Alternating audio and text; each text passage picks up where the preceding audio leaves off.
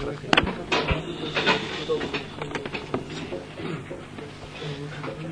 לא זוכר כבר בדיוק איפה עמדנו.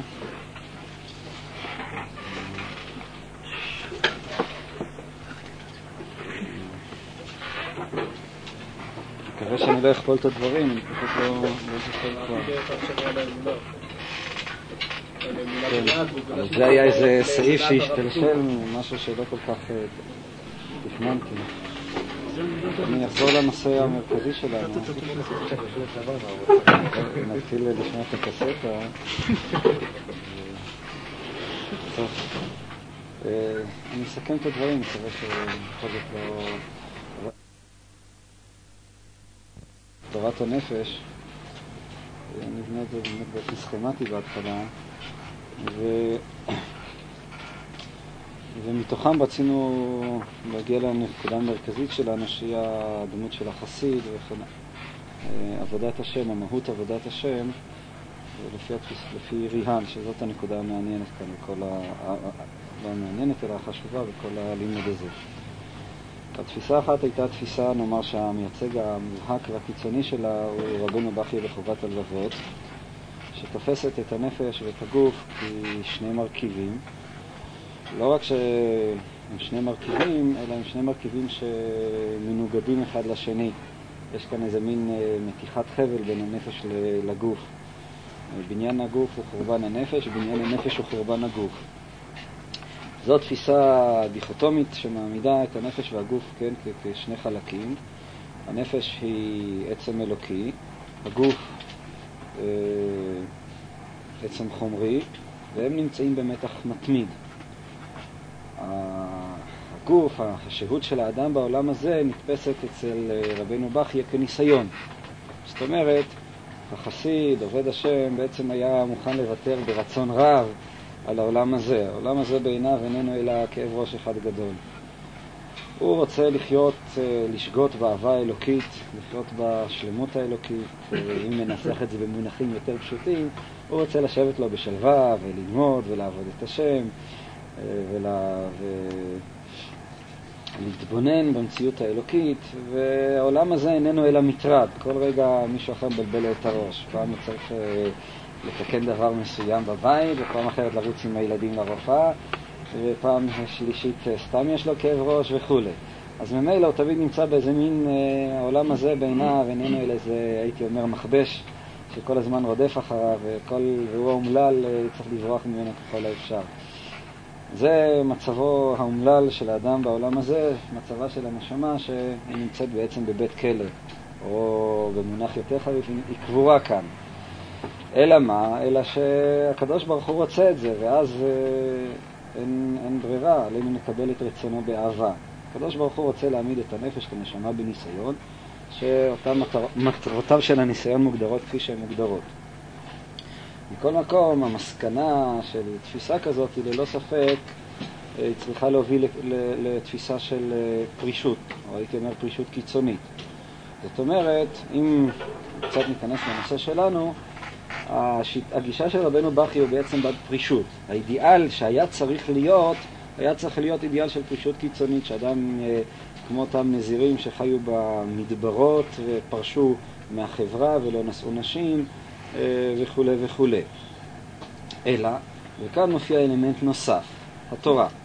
זאת אומרת, התורה, לפי דעת רבנו בחיי במערכת שעליה אנחנו מדברים, מופיעה, הייתי אומר, בכיוון מנוגד מהכיוון של הרמבם.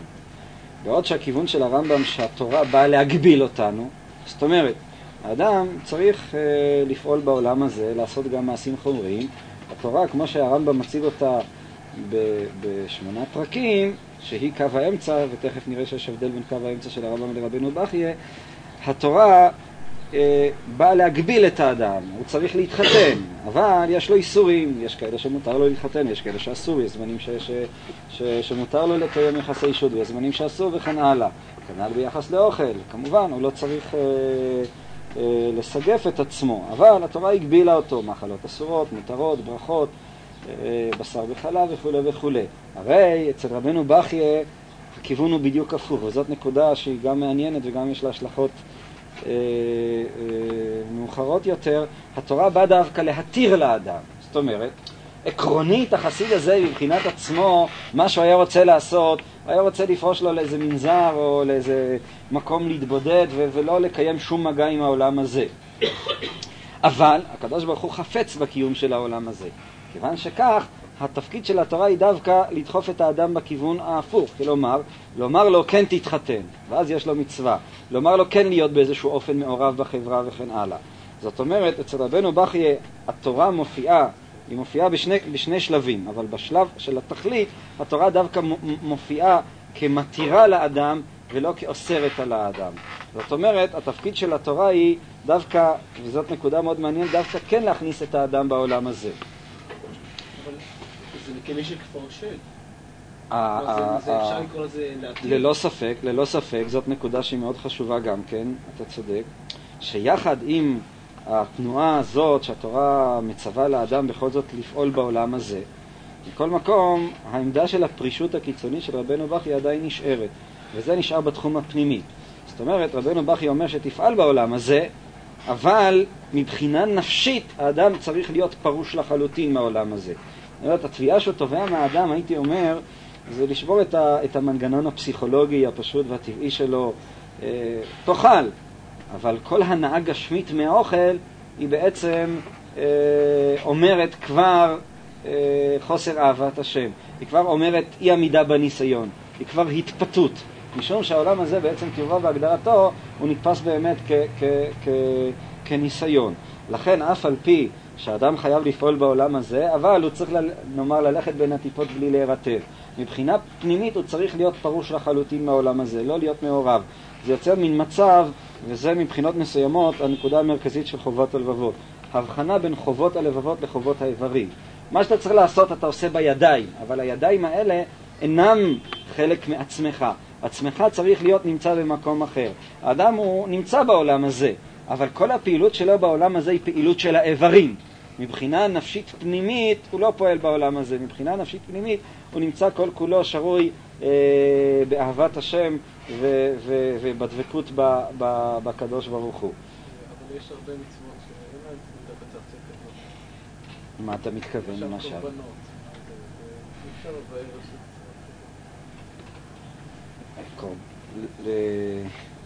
אני מסכים איתך שקורבנות דווקא מבחינה זאת זה לא עומד בסתירה, משום שקורבנות זה מצווה ששייכת במפורש לעבודת השם. אז ממילא קורבנות אתה לא צריך לבאר, קורבנות זאת הצורה שבה הוא עובד את השם. אני מסכים איתך, אני דיברתי באמת רק לגבי חלק מהמצוות, אותו חלק מהמצוות שמחייב בכל זאת פעילות בעולם הזה מבחינת העולם הזה. זאת הנקודה של רבנו בחיי. זאת אומרת, בנקודה מסוימת, האדם צריך לפעול בעולם הזה, אבל לפעול בעולם הזה בלי להיות מעורב בעולם הזה. זה מצב שנאמר התודעה של האדם, הרגשות שלו עם שרויות נמצאות במקום אחד, וכל הפעילות שלו בעולם הזה היא פעילות גופנית, היא פעילות של האיברים, ואיננה, הלב לא נמצא בתוך אותה פעילות, משום שהלב נמצא במקום שונה לחלוטין. אגב, הדבר הזה יש לו גם, נאמר, הנוסחה הזאת היא נמצאת, אני רוצה שנשים לב, הנקודה הזאת של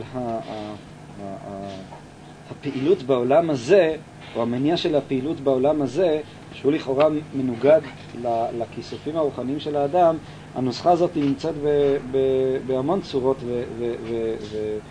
ושיטות. אני רק רוצה להצביע על דוגמה אחת, דוגמה הרבה יותר מודרנית, אני מתכוון לחב"ד, אם ששם הדברים נמצאים בעומק יותר. אדמו"ר הזקן, הוא גם כן מדבר, נדמה לי שכבר הזכרנו את זה באחד השיעורים, הוא מדבר על שתי תנועות של האדם.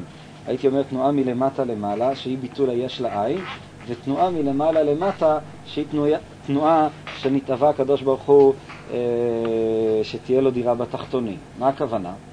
הכוונה היא, התנועה של היש לעין היא בעצם אומרת שאדם צריך לאבד את התפיסה האנושית הרגילה שלו, את התפיסה החומרית שלו. זאת אומרת, הוא צריך לתפוס את המציאות כולה, אני כאן לא יכול להעמיק יותר בדברים ולהמחיש אותם, משום שזה כבר יחייב שיעור שלם. מכל מקום, זה תנועה של ביטול היש, זה תנועה שהאדם מבטא לחלוטין את האני שלו עם כל שאיפותיו העצמיות וכן הלאה. הוא תופס את העולם רק כגילוי אלוקי. הוא לא תופס את עצמו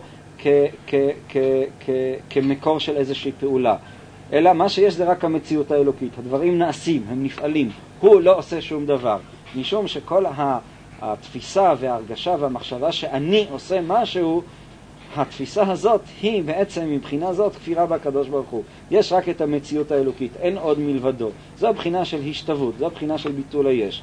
היא הפיכת היש לעין. זאת אומרת, כל הפעילות האנושית שהיא נתפסת כפעילות מוגבלת, מצומצמת, אני עושה כל מיני דברים, בבחינה הזאת של ביטול היש היא לא נתפסת בכלל במערכת הזאת.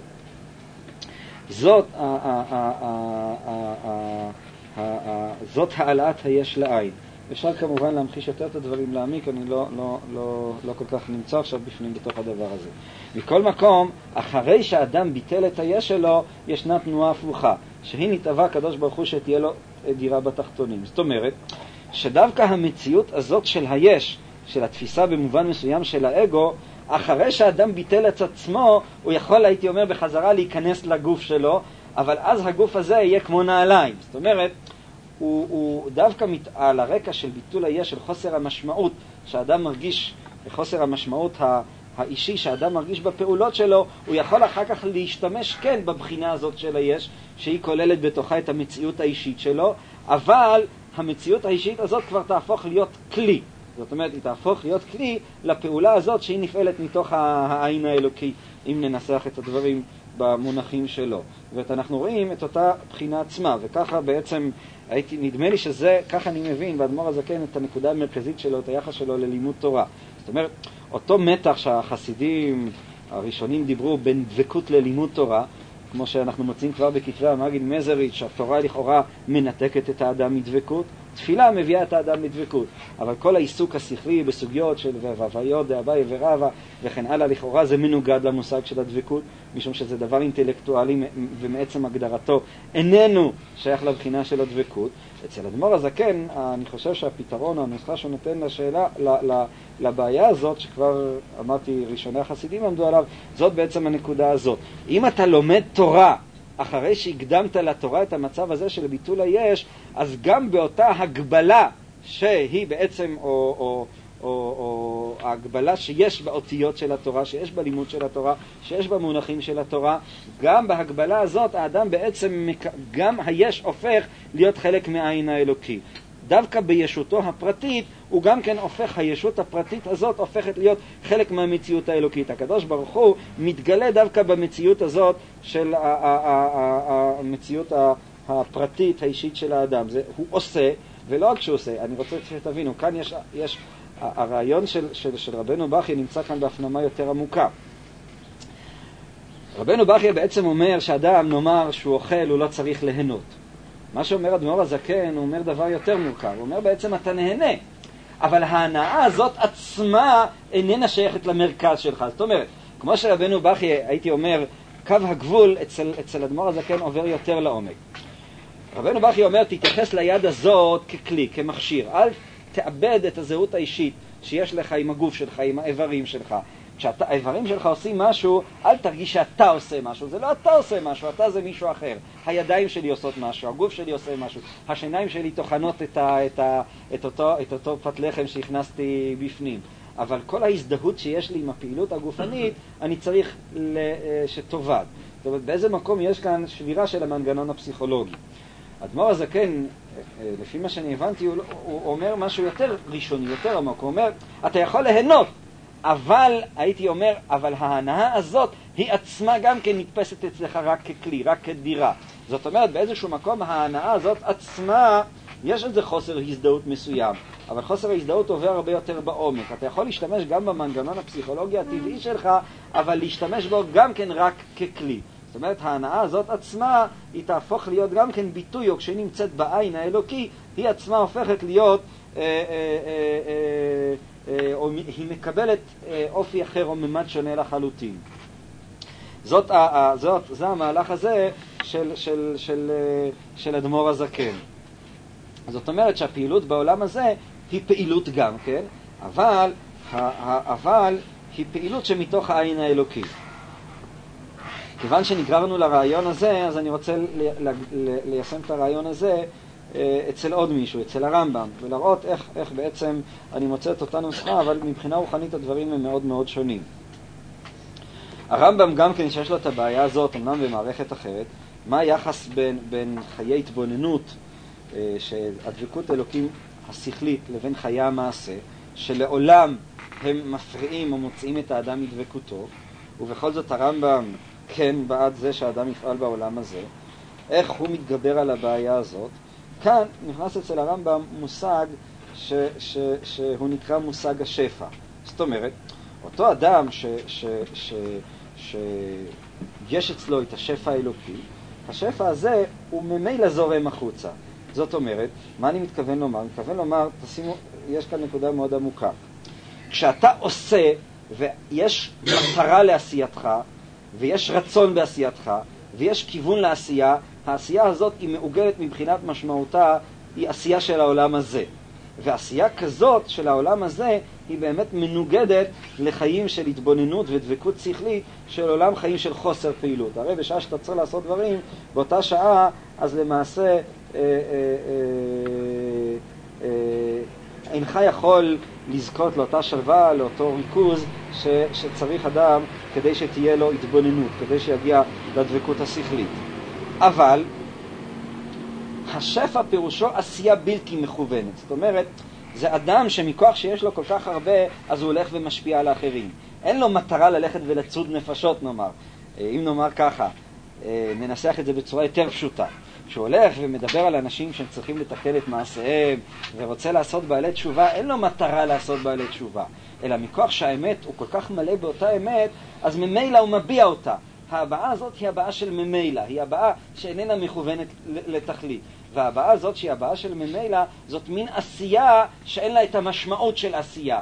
למה? משום שאין לה את התכלית, אין לה את הכובד, אין לה את המטרה של עשייה. זאת עשייה שנוצרת ממילא. והעשייה הזאת שנוצרת ממילא, היא באמת מקבלת את אותה, הייתי אומר, רוחניות, מכל מקום היא לא מופיעה בניגוד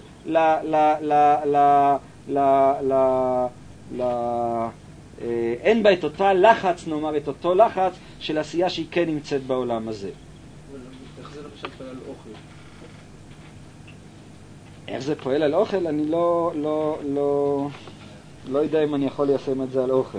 אני מתכוון יותר לפעילות החברתית, לפעילות שאדם פועל בעולם הזה. הכוונה היא שכשאדם פועל בחברה, או הולך לדבר עם אחרים, או מנסה לתקן את החברה, הוא לא מנסה לתקן את החברה משום שיש לו מטרה לתקן את החברה. זאת אומרת, אולי אני אציג את זה, אני רואה שהרעיון הזה אולי בכל זאת צריך להעביר אותו קצת יותר, הוא רעיון מאוד חשוב. זה לא שאני אומר, יש לי מטרה לתקן את החברה, ואני עכשיו פועל במטרה הזאת לתקן את החברה. משום שמטרה לתקן את החברה היא כבר לעולם מעוגנת בקטגוריות של העולם הזה. אלא, יש לו לאדם אמת אלוקית. האמת האלוקית הזאת מביעה את עצמה בכל מיני צורות. בין השאר היא מביעה את עצמה בעניין הזה של תיקון החברה. זאת אומרת, זה לא מתחיל מתוך המצב שיש לפניי משהו ואני הולך וחותר לקראתו, אלא בדיוק ההפך. כיוון שיש אצלי בתוכי משהו, המשהו הזה הולך ומביע את עצמו בצורות ובדפוסים מסוימים.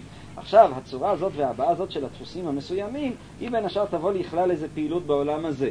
מטבעה היא תהיה פעילות בכיוון מסוים. אבל הפעילות הזאת מהכיוון המסוים, זה כבר מתקשר קצת למה שדיברנו גם בשיעור הקודם, היא פעילות של הבעה. זאת אומרת, זה לא איזה מטרה, שאז יש עם זה את הצמצום ואת הלחץ ואת המוגדרות של המטרה, אלא להפך, יש באותה הבעה פרטית ביטוי של האינסוף האלוקי. וזה המושג של השפע שהרמב"ם מדבר עליו. זה כמו כוס שמילאת אותה ונשפחת החוצה. אין לה כוונה ללכת ולרבות מישהו מבחוץ לה, אלא מתוך הגודל שיש בה, אז האנשים מסביבה גם כן מקבלים מה שהם מקבלים. הייתי אומר, ככה גם יש הבדל עצום בין איך אדם משפיע על אחרים. הוא משפיע על אחרים משום שיש לו כוונה להשפיע עליהם, זה דבר אחד, אם אני אביא לזה משל, או שהוא משפיע על אחרים ממילא. אנשים כל כך רואים את הגודל ואת הסגב ואת העומק ואת היופי שיש בשיעותו, ממילא הם מושפעים. אלה שתי צורות ההשפעה, וללא ספק ההשפעה השנייה היא אמיתית וגדולה ועצומה הרבה יותר מאשר ההשפעה הראשונה. והסיבה היא פשוטה, משום שההשפעה השנייה איננה השפעה שמוגדרת בעצם עצמה, אלא היא השפעה שקורית מכוח האמת הפנימית שיש לאותו אדם. בעוד שההשפעה הראשונה, שהיא השפעה מכוונת, כבר לעולם בעצם הגדרתה, אולי גם צריך להרחיב יותר את הדיבור, היא כבר השפעה שהיא שייכת לקטגוריות, לתפיסת היחסים של העולם הזה. וזה בעצם הנוסחה שבסופו של דבר הרמב"ם מוצא, כך אני חושב שיש להבין אותו, בשאלה הזאת ביחס בין חיי התבוננות לבין חיי מעשה. חיי המעשה הם דבר שנוצר ממילא. זאת אומרת, האדם שהוא שמח הוא מתחיל לרקוד. יש הבדל גדול בין אם אני רוקד מתוך מטרה לרקוד, לבין אם השמחה עצמה מביאה את עצמה בצורה הזאת של הריקוד, אם אני מעביר את זה למישורים יותר נמוכים. זה מין עשייה, אבל אין בעשייה את המטרות של העשייה, את הרצון של העשייה, את המוגדרות של העשייה, את המטלות של העשייה. אין בעשייה הזאת את הקטגוריות של העולם הזה, אלא להפך, היא מביאה את הגודל ואת האינסוף האלוקי שיש באותו אדם. איפה זה כתוב? אליעזר, אולי תזכיר לנו. חלק ב' מצוות אהבת השם, תבוא מסביר שאדם צריך להעט את הקדוש ברוך הוא על הבריאות. הוא אומר שאדם כל כך אוהב את הקדוש ברוך הוא שממילא שמו מתאהב, זאת רק דוגמה. שהוא צריך להיות ככה, שאתה כל כך אוהב את הקדוש ברוך הוא, צריך לתפאר. כן, זה אותם דברים עצמם, זה רעיון שנמצא אצלו בהרבה תחומים. אליעזר ציין את המקום מדויק.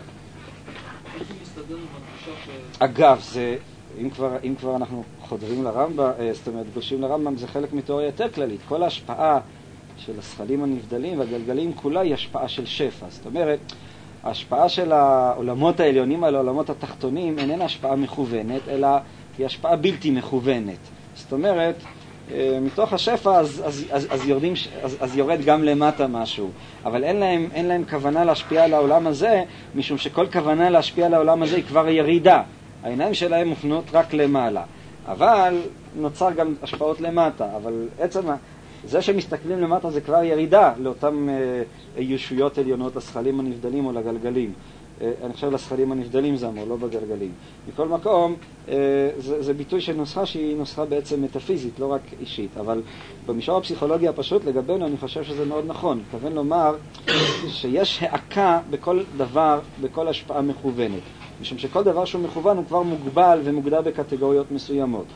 וההשפעה הגדולה היא השפעה בלתי מכוונת, והיא נובעת מכוח הגודל של האמת הפנימית שנמצא באותו אדם. זה לא למעשה פשוט אינטרפרטציה ופרספקטיבה שונה למה שאמרו חב"ד? מה, הדברים של הרמב"ם? מבחינה רוחנית זה מאוד שונה. כל שלושת הגישות שהצבענו, אם שהן בעצם מבטאות את אותה נוסחה. הן אומרות שאתה תעשה בעולם הזה, אבל כאילו אומרות, קודם כל אתה צריך לא להיות מעורב בעולם הזה. קודם כל תשבור את היצר שלך. אחרי שתשבור את היצר שלך אתה כבר כן יכול ליהנות מהעולם הזה. זאת אומרת, מותר לך ליהנות מהעולם הזה. אבל באיזה תנאי, ננסח את זה בצורה מוסרניקית יותר פשוטה, מותר לך ליהנות מהעולם הזה. אבל באיזה תנאי? בתנאי שאתה לא תהיה משועבד לעולם הזה.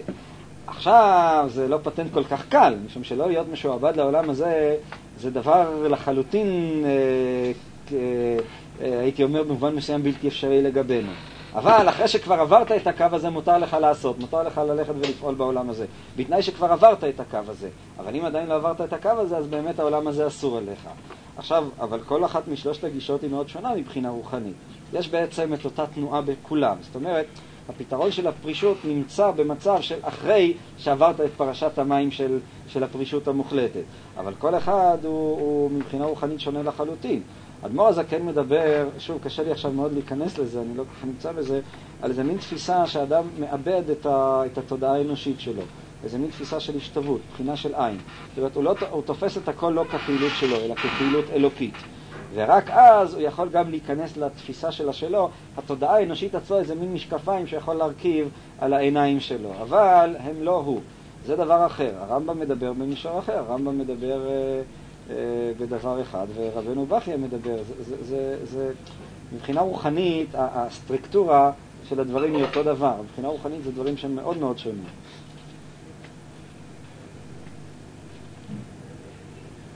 נחזור הלאה לנושא שלנו. זאת היא התפיסה של רבנו בחיי. הדבר בא לידי ביטוי בעוד נושא, אני לא זוכר אם הזכרנו אותו, בנושא של קו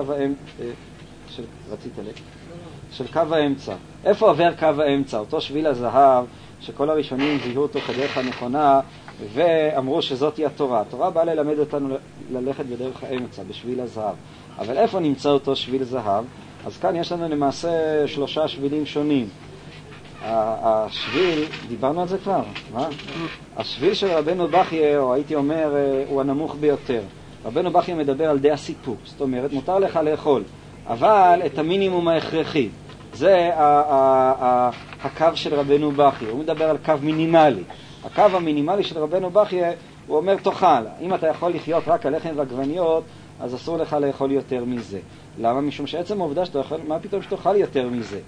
עצם העובדה שאתה אוכל יותר מזה כבר מבטאת את הרצון שלך ליהנות, את ההתפתות שלך לעולם הזה. זהו הקו של רבנו בחיי, שהוא באמת קו קיצוני, הוא קו מינימלי. העניין של די הסיפוק. מעבר לזה, זה כבר, אתה נגרר לפיתוי של העולם הזה. למשל, אם כבר אני אקפוץ לכיוון השני, הקו של ריהל שונה. אולי נקרא בפנים. קו האמצע של ריהל הוא הקו, הייתי אומר, לא מינימלי, אלא דווקא אופטימלי. במאמר שני, תכף נקווה שאני אמצא את זה. אני צריך לחפש במחברת. עמוד עין ה'.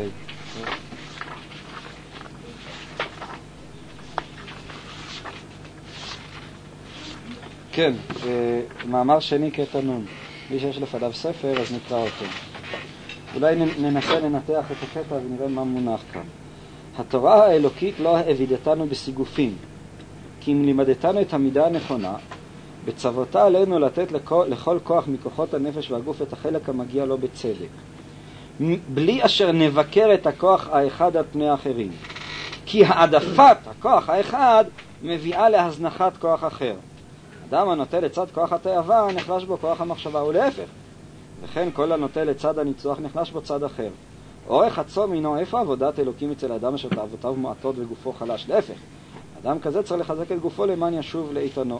ואף מיעוט רכישת קניינים הינו עבודת אלוקים אצל מי שהרכישה מזדמנת לו בלא הגיעה, ואינה מבטלת אותו מלימוד החוכמה ומן המעשה הטוב. ובייחוד אם אדם זה מתופעל בבנים או אם בדעתו להוציא ממנו לשם שמיים. להפך, לאיש כזה ריבוי רכישה נאה יותר. אז מי מוכן לנסח מהי הנוסחה, איפה עובר הקו לפי דעת ריהל?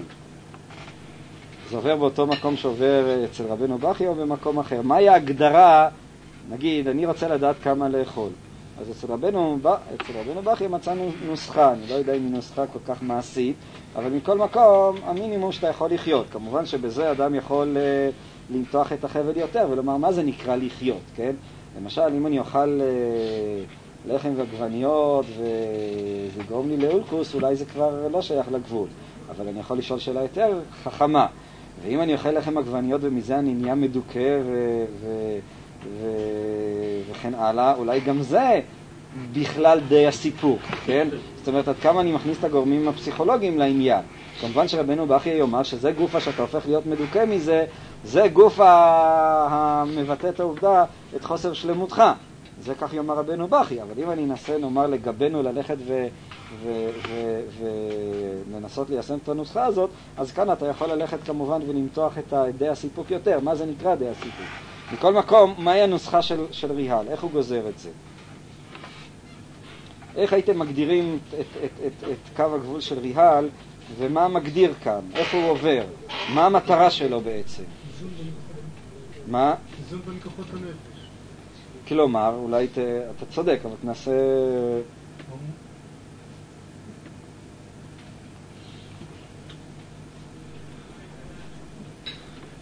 אנחנו הולכים לפי מה שאדם צריך, לא לפי מה שרצוי.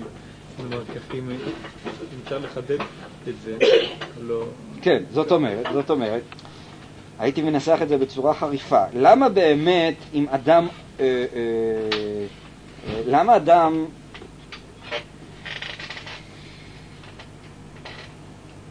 נאמר ככה, אם אדם אוכל יותר מדי, למה בעצם זה לא טוב לפי ריהל? לפי רבנו בחיי אני מבין, הוא התרחק מהקדוש ברוך הוא. הוא ישמין. מה? הוא ישמין. טוב, אני מניח שזה לא בדיוק מה שאני... לא, אני מתכוון שזה... זאת אומרת, אדם הנוטה לצד כוח התאווה נחלש בו כוח המחשבה. אבל תשימו לב, הוא להפך. זאת אומרת, אם אדם לומד יותר מדי, זה גם כן אותה בעיה. היינו, שאם הוא לומד יותר מדי נכנס אצלו כוח התאווה. זאת אומרת, יש כאן בעיה, אם ננסח את זה בצורה יותר כללית, ריהל מציג כאן אידיאל שבפילוסופיה הכללית הוא מוגדר כאידיאל אפלטוני. זאת אומרת, החיים הטובים הם החיים השלמים. השלמות של האדם איננה בפיתוח של כל כוח אחד בו, אפילו אם הכוח הזה הוא הכוח החשוב, או אפילו אם הכוח הזה הוא הכוח העצמי, שהרי ריהל, כמו שאנחנו ראינו בשיעור הקודם, באמת תופס את עצמיות האדם כנפש המדברת השכלית. מכל מקום, האדם בעצם הגדרתו, אתה לא יכול לבוא ולומר לו תפתח רק את הכוח הזה, אפילו אם תמצא לומר שהכוח הזה הוא הכוח החשוב, ואפילו אם תמצא לומר שהכוח הזה הוא הכוח העצמי. תשימו לב, כשם שאם אתה אוכל יותר מדי, אז זה מפריע לך אחר כך ללמוד, וזה החסרון שבאכילה. אותו דבר אם אתה לומד יותר מדי, והאדם הזה הופך לאדם שכל כולו שקוע רק ברוחניות, ומאבד את התאוות הפשוטות הטבעיות שלו, זה מצד עצמו נחשב כחסרון אצל ריהל. הסיבה, משום שהשלמות של האדם מוגדרת כאן כשלמות של המכלול של הכוחות כולם. זאת אומרת, זה לא מוגדר כאן, כמו שהגדיר רבנו בחיי, באופן מאוד קיצוני לקו אחד, או כמו שנראה לי כמן בעזרת השם ברמבם, אלא קו האמצע הוא קו האמצע שבעצם אומר, מותר לך לאכול, בתנאי, שאחרי שאתה תמלא את בטנך, אז לא שתרגיש את עצמך כבד, ושהשכל שלך כבר לא עובד, וכמו שאומר רב נחמן, העודים השנים שבבטן, הם עולים ומבלבלים לך את המוח. זאת אומרת, מותר לך לאכול. יש כאן הגדרה שמדברת על שלמות, השלמות היא פיתוח של כל הכוחות כולם, החיים הטובים הם החיים השלמים, והחיים השלמים זה אומר פיתוח של הכוחות כולם, אבל יש כאן תנאי נוסף.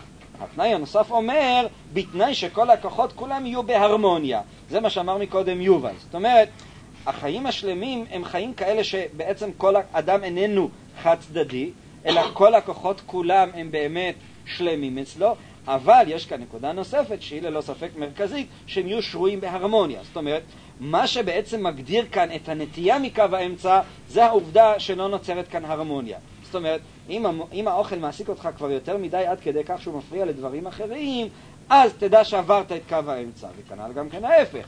אבל אם המחשבה היא גורמת לך לאיבוד כל מיני כוחות טבעיים, פשוטים, ראשוניים, הדבר הזה עצמו נחשב גם כן כחסרון.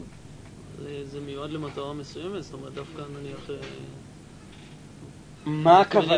הוא לא מייחס ערך עצמי לתכונות האחרות, אלא רק במובן שמשרתים את ה... אנחנו נראה לכמן מהי המשמעות של הנוסחה הזאת, אבל ללא ספק זה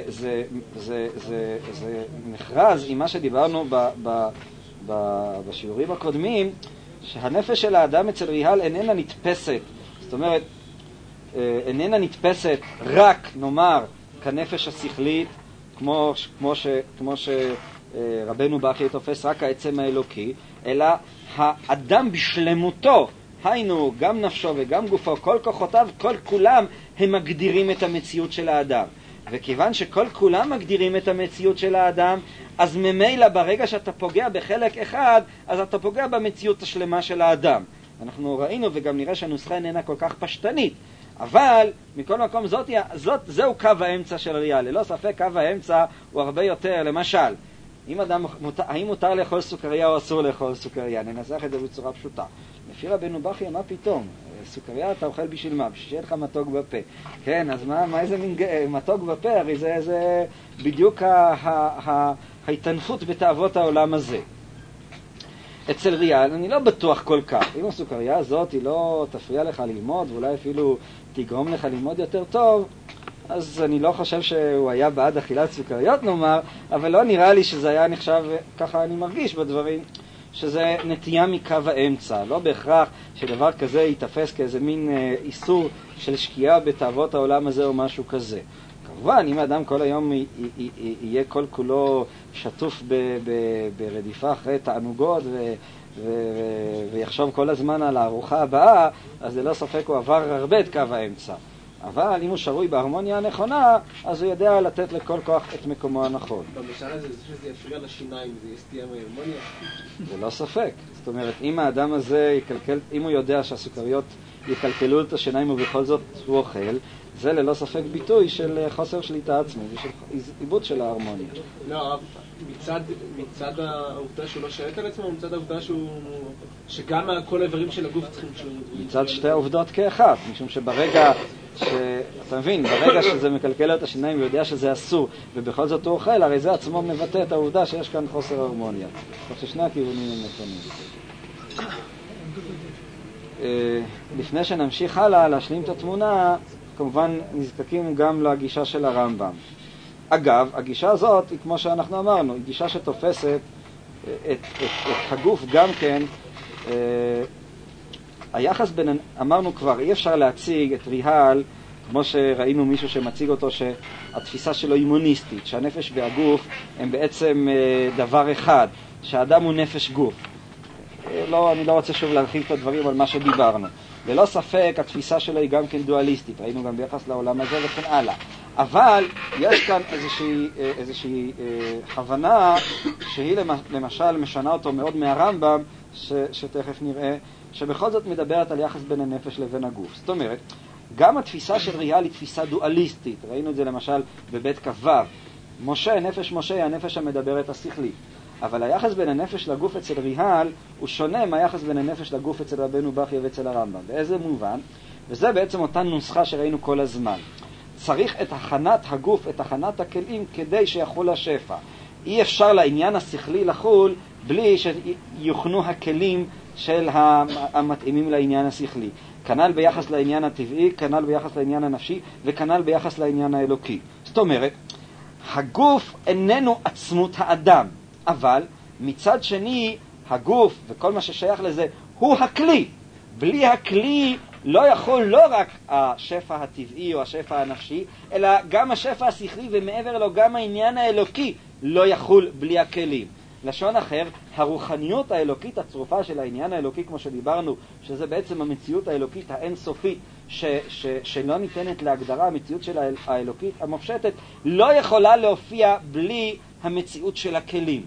ואז ממילא, נכון שהגוף איננו חלק מעצמות האדם, אבל העצמות הזאת, בכל הרמות שלה, לא יכולה להופיע בלי הגוף. זאת אומרת, היחס לגוף כבר שונה לחלוטין. יש נפקא מינה גדולה אם אתה מעמיד את הגוף כאויב של הנשמה, לבין אם אתה מעמיד את הגוף ככלי, וככלי היחידי שהוא הכלי של הנשמה. וזאת היא בעצם הנוסחה, אני חושב, הבסיסית ביותר, מה שאני מבין כאן בעבודת השם של רבנו בחיי. נוסחה שאחר כך שאנחנו מוצאים דוגמתה גם בקבלה, והתגלגלה גם כן כמובן לחסידות. זאת אומרת, התפיסה שלו היא ללא ספק לא תפיסה מוניסטית. המטרה היא העולם הבא. למשל, נראה את זה לכמן בעמדה שלו ביחס לפרישות. אבל בסופו של חשבון, אינך הרוחניות בכל רמותיה, אם זה הרוחניות או הנפשיות, לא יכולה להתגלות בלי הגוף. זה, הייתי אומר, הנקודה המרכזית. לכן התפיסה הזאת, נאמר, בפילוסופיה הכללית, תוגדר כתפיסה נאופלטונית, שהיא מדברת, היא תפיסה דואליסטית, במובן הזה היא דומה לתפיסה הפלטונית, אבל היא בכל זאת מדברת על זיקה, זאת אומרת, הדדיות. אי אפשר לשפע להופיע בלי הגוף, ולכן חסרון בגוף הוא גם חסרון בשפע. היינו, אם אתה מגביר את כוח המחשבה וגורם לכוח התאווה שיחלש, אז בזה פגמת באיזשהו מקום בכלים, ואם אין לך כלים, אז גם הרוחניות לא יכולה להופיע. עליך להכין את הכלים בצורתם הנכונה והעליונה, על מנת שיחול עליהם גם השפע האלוקי, על מנת שיחול עליהם השפע הנפשי.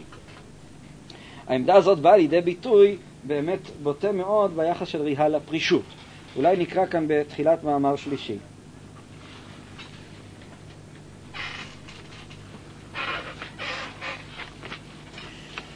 בבקשה. אבל יש לי חושב, האם השפע שהוא מדבר עליו שצריך לחול בכלי, והשפע השכלי בניגוד לשפע של הגוף עצמו? זאת אומרת, אני חושב שיש כאן איזה... זה לא מספיק להגיד שהגוף הוא כלי, כי גם אני חושב שגם הרמב"ם הגוף הוא כלי. השאלה מהו השפע, זאת אומרת, האם השפע הוא השפע השכלי, ואז הבעיה של הפגיעה בכוח הטבע תהיה שזה חוזר ופוגע בכוח המחשבה, או שלא, או שנגיד ההכנות של השפע האלוקי מתבטא גם בזה שאני נהנה באכילה. אנחנו נדבר על הדבר הזה, אני ללא ספק שהנוסחה השנייה היא הנכונה אצלו, אבל תכף נדבר על זה, אני לא יודע כבר נספיק היום, אבל לעניות דעתי נראה ברור שהתפיסה השנייה היא נכונה, וזה בא לידי ביטוי חזק בעניין של החסיד, אבל נקרא כמה דברים מתוך היחס שלו לפרישות. זאת תורת עובד האלוקה משלנו, אין הוא פורש מן העולם עד שיהיה למסע לעולם והעולם למסע עליו, ואינו מואס בחיים שהוא אחת הטובות שהשפיע האלוקה עליו. לא רק שהחיים אינם עניין רע לענות בו, אלא החיים הם חסד, הם טוב. והאלוקה מזכירם כחסד ואומרות מספר ימיך מלא וערכת ימים. אם כן, הגישה שלו לחיים היא גישה של החיים כחסד. העולם, המציאות כולה איננה אלא טוב. וזה שאני חי כאן, וזה שאני נושם, וזה שאני פועל בעולם, כל זה זה טוב, זה חסד. להפך, אוהבו את העולם ואת אריכות הימים. בניגוד לביטויים של רבנו בחיי, שהחסיד מואס בעולם, אנחנו רואים כאן ביטויים מאוד, מאוד נלהבים. אוהבו את העולם ואת אריכות, הוא רוצה חיים, וחיים ארוכים. למה? משום שהחיים לא רק שאינם עניין רע, אלא החיים הם טוב. אוהב את העולם ואת אריכות הימים. מין תפיסה של אהבת החיים, שהיא באמת מפעמת אצל ריהל הרבה מאוד. אבל, בזה כמובן העניין לא מסתיים. שהרי הם המקנים לו את העולם הבא. כי כל מעשה טוב שהוא מוסיף בעולם הזה, מעלה ומדרגה בעולם הבא. אם כן, כל אהבת החיים הזאת, אהבת או תפיסת החיים כחסד, איננה מתמצאת בעובדה, או בחסד או בטוב שבחיים, אלא בעובדה שהטוב הזה שבחיים, יש בו את האפשרות להגיע דרכו למשהו מעליו, שהוא העולם הבא. מנקודת רבנו בחיי שווה? תכף נראה, לאט לאט. יש הבדל בין אם אתה אומר שהחיים זה פיתוי, ואז המטרה שלי היא לעמוד בניסיון, ובין אם אתה אומר החיים הם חסד, ואז, זאת אומרת, אני מסכים איתך שגם על ליבא דרבנו בחיי יש מטרה לעולם הזה. אם תעמוד בפיתוי, אז אתה תגיע למדרגה גבוהה, אבל השאלה איך אתה מציג את העולם. העולם הזה זה פיתוי, זה שטן, או שהעולם הזה זה חסד. זה דבר שונה לחלוטין. בסופו של דבר גם הפיתוי של העולם הזה של רבנו בחיי הוא בשיקול נוסף, הוא הופך להיות חסד, אם אמנם אתה עומד בפיתוי ואתה לא מתפתה. השאלה מאיפה אני מתחיל. כן, השאלה גם איפה אתה גומר, לא רק איפה אתה מתחיל. אמנם רוצה היה להגיע, אבל בכך לא סגי. נאמר ככה, אם אתם חושבים נאמר, העניין מתקלקל במרכאות לגבינו בהמשך עוד יותר. אמנם רוצה היה להגיע למעלת חנוך שנאמר בו, ויתעלה חנוך את האלוקים, או למדרגת אליהו להיפנות מעסקי העולם הזה ולהתייחד עם חברת המלאכים, שאז לא היה חש ביחידות ובבדידות, כי היה לו מוצא לו צוות במלאכים, ולהפך, מצטער היה להימצא ברובעם, כי תחסר לו בתוכם ראיית מלכות השמיים, ביטוי מאוד מיוחד, שעימה אינו צריך לא למאכל ולא למשתה, אכן, לאנשים אשר כאלה ראויה הבדידות הגמורה. גדולה מזאת, הללו מתאבים למוות, כי כבר הגיעו למדרגה אשר אין מדרגה למעלה ממנה שיקוו לעלות אליה. וכן הלאה וכן הלאה וכן הלאה. זאת אומרת, אולי בשביל לראות את התמונה נקרא בצדיק ח' עוד קטע. אמנם בזמננו אנו, ובמקומנו אנו, בקרב העם הזה, שאין חזון נפרץ, כשהחוכמה נקנית מועטת והחוכמה מוטבעת נהדרת, כל המשקיע עצמו בפרישות של נזירות מכניס עצמו בייסורים ובכל אי נפשי וגופני. איש אשר כזה יראו בפניו דרדוכי החולאים, כן, אדם כזה, אך בני אדם יחשבו לדרדוכי ענווה וכניעה, וככה יהיה לשבוי המואס בחיים מתוך שהוא קץ במסריו ובייסוריו, לא מתוך שהוא מוצא הנאה בבדידות. רואים את זה אצל הרבה אנשים, שבעצם הם שונאים את החיים והם שונאים את עצמם, אבל כולם חושבים, תראו כמה שהם ענבים, אבל הענווה הזאת איננה אלא שנאה, זה הכל. זה מה שמתאר כאן, והדבר הזה באמת אנחנו מוצאים אנשים כאלה. וכיצד לא יהיה כדבר הזה? והרי אדם זה לא דבק באור האלוקי עד שימצא בו את חברתו כנביאים, אפילו לא הגיע לחוכמות וכולי כפילוסופים. זאת אומרת, העמדה כאן במפורש איננה עמדה פשטנית, זה לא אהבת החיים, לא אהבת החיים מצד עצמם, שהקדוש ברוך הוא עשה עם האדם חסד ונתן לו את החיים. יתר על כן, זה גם לא המצב האידיאלי. המצב האידיאלי ללא ספק הוא מצב שבו הוא מגדיר באופן מאוד בוטה וחריף. הללו מתאבים למוות. זאת אומרת, ללא ספק המצב האידיאלי הוא מצב רוחני צרוף. הוא מצב שבו העולם הזה לא רק שלא מסייע לאדם, אלא הוא מפריע לאדם. לכן אותם אנשים שבמדרגת חנוך ואליהו, האנשים הללו הם באמת רוצים למות, משום שהעולם הזה בשלב הזה הופך להם למטרד. אבל הנימוק שלו הוא נימוק, אגב נמצא, כל הדברים הללו, גם ביחס לקו האמצע, הם מאוד דומים לרס"ג, אלא רס"ג זה נמצא נדמה לי במערכת רוחנית שונה קצת.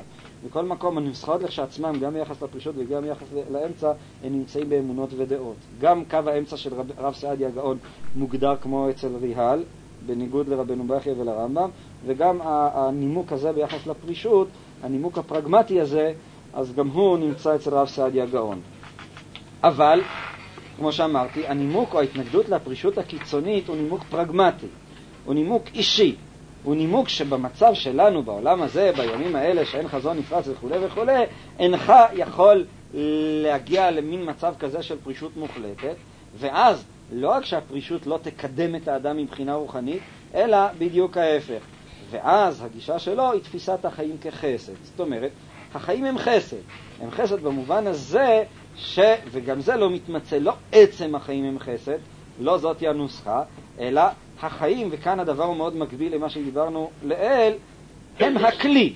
החסד היא בעובדה שיש כאן דבר כזה גדול, שדרכו אתה יכול ללכת ולהגיע לדבר שהוא גדול ממנו, שהוא הרוחניות הצרופה. זאת אומרת, כאן אנחנו רואים את אותו ביטוי. העולם הזה הוא חסד, אבל נשים לב, אין כאן התפיסה אחדותית, אין כאן תפיסה פשוטה, אין כאן תפיסה ראשונית האומרת החיים מצד עצמם הם חסד, אלא החיים הם הכלי. החיים הללו הם הכלי שדרכו אתה יכול להגיע למשהו שהוא מעל ומעבר לחיים. הייתי אומר החיים זה כמו כינור. הטוב זה הניגון. הניגון הוא הדבר הצרוף. אבל זה טוב שיש לך את הכלי, משום שבלי הכלי הזה אתה לא תוכל להפיק את הניגונים הגדולים. העולם הבא זהו הניגון. אבל הקדוש ברוך הוא עשה איתנו חסד במובן הזה שנתן לנו את הכלים של העולם הזה. וזה בדיוק מקביל לנוסחה הנאופלטונית שדיברנו עליה קודם. יש לנו את הכלי העצום והגדול והכביר הזה שהוא החיים, עם כל מה שקיים בהם. ומתוך החיים הללו אנחנו יכולים, נאמר, להפיק ניגונים גדולים וגבוהים. הניגונים הללו ללא ספק הם ניגונים שהם מעל ומעבר לחיים. באיזשהו שלב האדם מרגיש שהוא יכול לזרוק את הכלי ולהיות הדבוק רק בעולם הבא. זה בעצם קצת דרך ממש הפוכה מהישיבת חב"ד. אתה יכול לומר שמבחינת, לא שמתי לב לזה, זאת הערה נכונה. אני לא יודע מה אם ומה יהווה גם את הפתיחה לשיעור הבא, בין זה לבין למשל התפיסה של הרב הראייה, של הרב קוק. הרבה אמרו, זיהו, מזהים את היחס של הרב לעולם הטבע, לקדושה שבטבע, לכל המונחים של ארץ ישראל, עם הדברים, עם הגישה הזאת של הכוזרי והתפיסה של הכוזרי, שלא רק שאיננה תופסת את העולם הזה כרע או כפיתוי, אלא להפך, אלא כחסד. ואז להפך, ההתעסקות בעולם הזה לכשעצמה, וההקשר הזה, הרוחני הזה, היא עצמה יכולה לקרב את האדם לקדוש ברוך הוא. ואז באמת זיהו את הדברים הללו עם הדברים שהרב מדבר דווקא על הקדושה הטבעית, הנורמלית, ביהודי, בארץ ישראל. העם היהודי צריך דווקא בנורמליות הטבעית והפשוטה והראשונית שלו, וזה עצמו נמצא קדושה. והרי זה הדבר שמבחין את ההבדל בין קדושת חוץ לארץ שהיא קדושת נגד הטבע, שבה דווקא הפרישות, לבין קדושת ארץ ישראל, שהאלוקות מתגלה דווקא בתוך הפעילויות הטבעיות של האדם בעולם הזה. אני אמחיש את זה למשל דרך דוגמה. ניקח אפילו את הדוגמה הפשוטה של האכילה. יש הבדל, לעניות דעתי תהומי, בין התפיסה הזאת של ריהל לבין התפיסה של הרב. משום שיש הבדל גדול, נאמר, איך אני מבין את הרב? הרב בעצם אומר ככה, זה שהעיקר עובד האדמה, עבד קשה ביום, עבד עם הטרקטור שלו, פילח את רגבי האדמה, ואחר כך הוא יושב לו לפת ערבית, אחרי שהוא עבד קשה, מברך את הקדוש ברוך הוא, נוטל את ידיו לסעודה ואוכל, זה עצמו עניין אלוקי. עצם הפעילות הטבעית הזאת, שנמצאת בפשטותה התאורה הראשונית, היא עצמה עניין אלוקי. זאת אומרת, הפעילויות הטבעיות של האדם מצד עצמם הם בעלי ערך, משום שעצם המציאות של העם היהודי בארץ ישראל ואדמת אבותיו, הפעילות הנורמלית הזאת היא מצד עצמה בעלת ערך אלוקי. היא בעלת עצמה, היא המימוש הפשוט והטבעי שלה, הוא מימוש הרצון האלוקי, בלי איזושהי תוספת נוספת. זאת אומרת, אם זה אומנם קיים בטהורתו, כמובן, ללא ספק שהרב מדבר על מעלות ומדרגות גבוהות, אבל המושג של הטבעיות של הקדושה, בטבעיות עצמה, בפשטותה, נמצאת או מתממש הרצון האלוקי. ככה אני מבין את הדברים של הרב. כמובן, הדבר הוא בנוי לתלפיות, כמו המאמר המפורסם שלו בשיר השירים. אבל זה מתחיל בבסיס. הבסיס הוא הבסיס הנורמלי, האנושי, הטבעי, הפשוט. האם זאת היא האכילה של ריהל? די ברור לי שלא. משום שעצם העובדה שאתה בא ואומר שהעולם הזה איננו אלא כלי, זאת אומרת שלא עצם פעולת האכילה היא מצד עצמה, יש בה איזושהי קדושה אלוקית, אלא היא הופכת להיות כלי לחלות השפע. זאת אומרת, לא עצם האכילה מצד עצמה היא הקדושה, אלא האכילה יכולה להפוך, מתוך הכוונה של העובד, של החסיד שעובד, היא יכולה להביא את האדם למצב של דבקות. הדבר הזה מזכיר ללא ספק דברים שקיימים אצל החסידות ביחס לעבודה בגשמיות. החסיד כשהוא מדבר על עבודה בגשמיות איננו תופס שיש ערך בגשמיות מצד עצמה, אלא הגשמיות הופכת להיות כלי, הופכת להיות מדיום לדבקות, אבל הערך הוא בדבקות, לא בגשמיות מצד עצמה. אכילת הצדיק, שהצדיק יושב ואוכל את האכילה שלו, איננה דומה לאכילת העיקר הפשוט, אלא באכילה הזאת עצמה ישנם תענוגות אלוקיים, תענוגות שללא ספק הם חורגים מעל ומעבר לאכילה הפשוטה הראשונית. לא נכחיש שגם בחסידות אתה מוצא את הנימה הזאת של הפשטות. כלומר, דווקא הרבס הגדולים כל הזמן מדברים על זה שהם היו רוצים להיות יהודים פשוטים ולעבוד את הקדוש ברוך הוא באופן פשוט. זה עדיין לא שייך למושג הטבעי של הרב, אבל יש בזה כבר, נאמר, מבחינה רוחנית, אני מרגיש שבכל זאת זה מתקרב לדברים של הרב, של הפשטות של הדברים. אבל ללא ספק, העבודה של הצדיק, של החסיד, של הרבי ביחס לאכילה, היא עבודה של העלאה. אין לו אינטרס באכילה, אלא האינטרס שלו בעובדה שהאכילה הזאת יכולה להיות מכשיר לדבקות אלוקית. הוא נדבק ברוחניות של האכילה, בטעם, והטעם הזה מקבל את איזושהי טרנספורמציה למשהו אלוקי, למשהו גבוה. אצל הרב מודגש שעצם האכילה מצד עצמה, כשהיא קיימת באמת בתאורתה ואיננה גולשת לה, מבחינה זאת הרב הוא דומה כמובן עם כל ההבדל התהומי לתפיסה הציונית שרצתה לחדש את החיים הנורמליים של עם ישראל בארץ ישראל, וראתה בנורמליות ערך מצד עצמה. ללא ספק צריך להבחין הבחנה גדולה בין הנורמליות החילונית לבין הנורמליות של הרב, שהיא חלק מהמציאות של התורה, אבל מכל מקום המושג הזה של הערך של הנורמליות מצד עצמה, כשהוא קיים בקונטקסט התורני, הוא מבחינת עצמו בעל ערך לפי דעת הרב.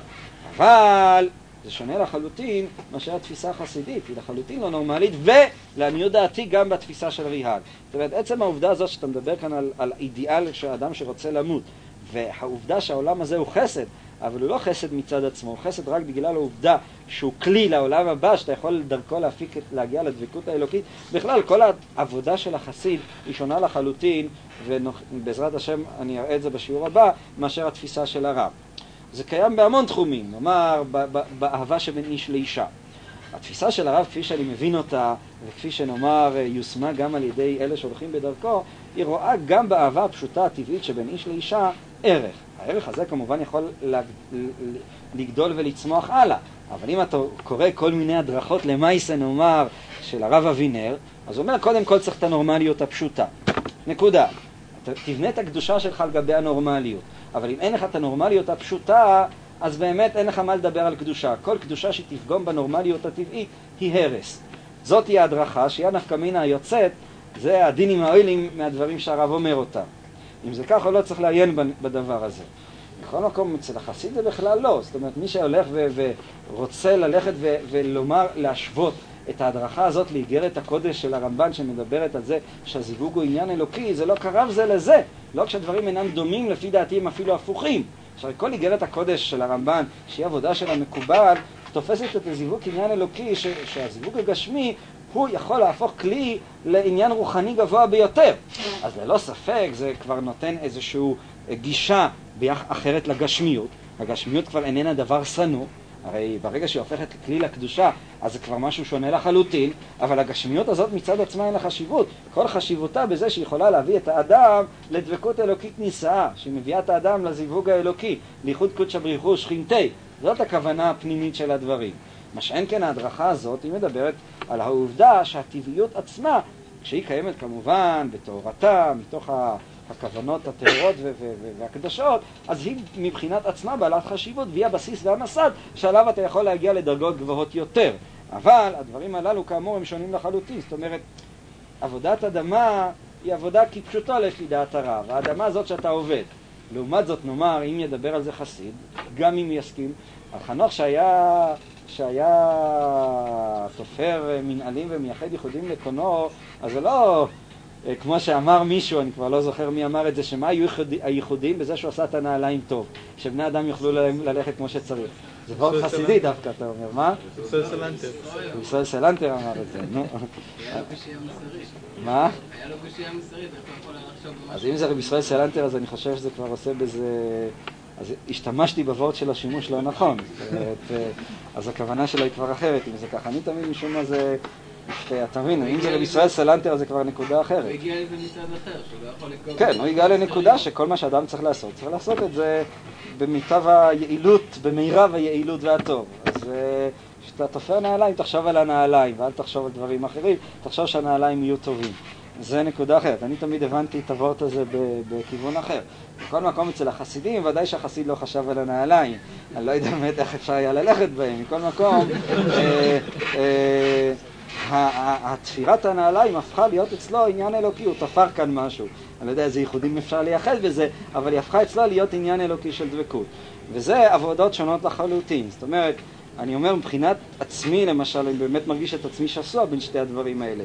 משום שיש עניין גדול בעבודה חסידית, כן, שאדם אוכל והאכילה עצמה בפרט, נאמר, אכילה של שבת, שהיא אכילה של תענוג, אבל בעצם התענוג הזה הופך להיות תענוג אלוקי, לבין האכילה הפשוטה הזאת, הטהורה, הראשונית הזאת, האכילה ארץ ישראלית.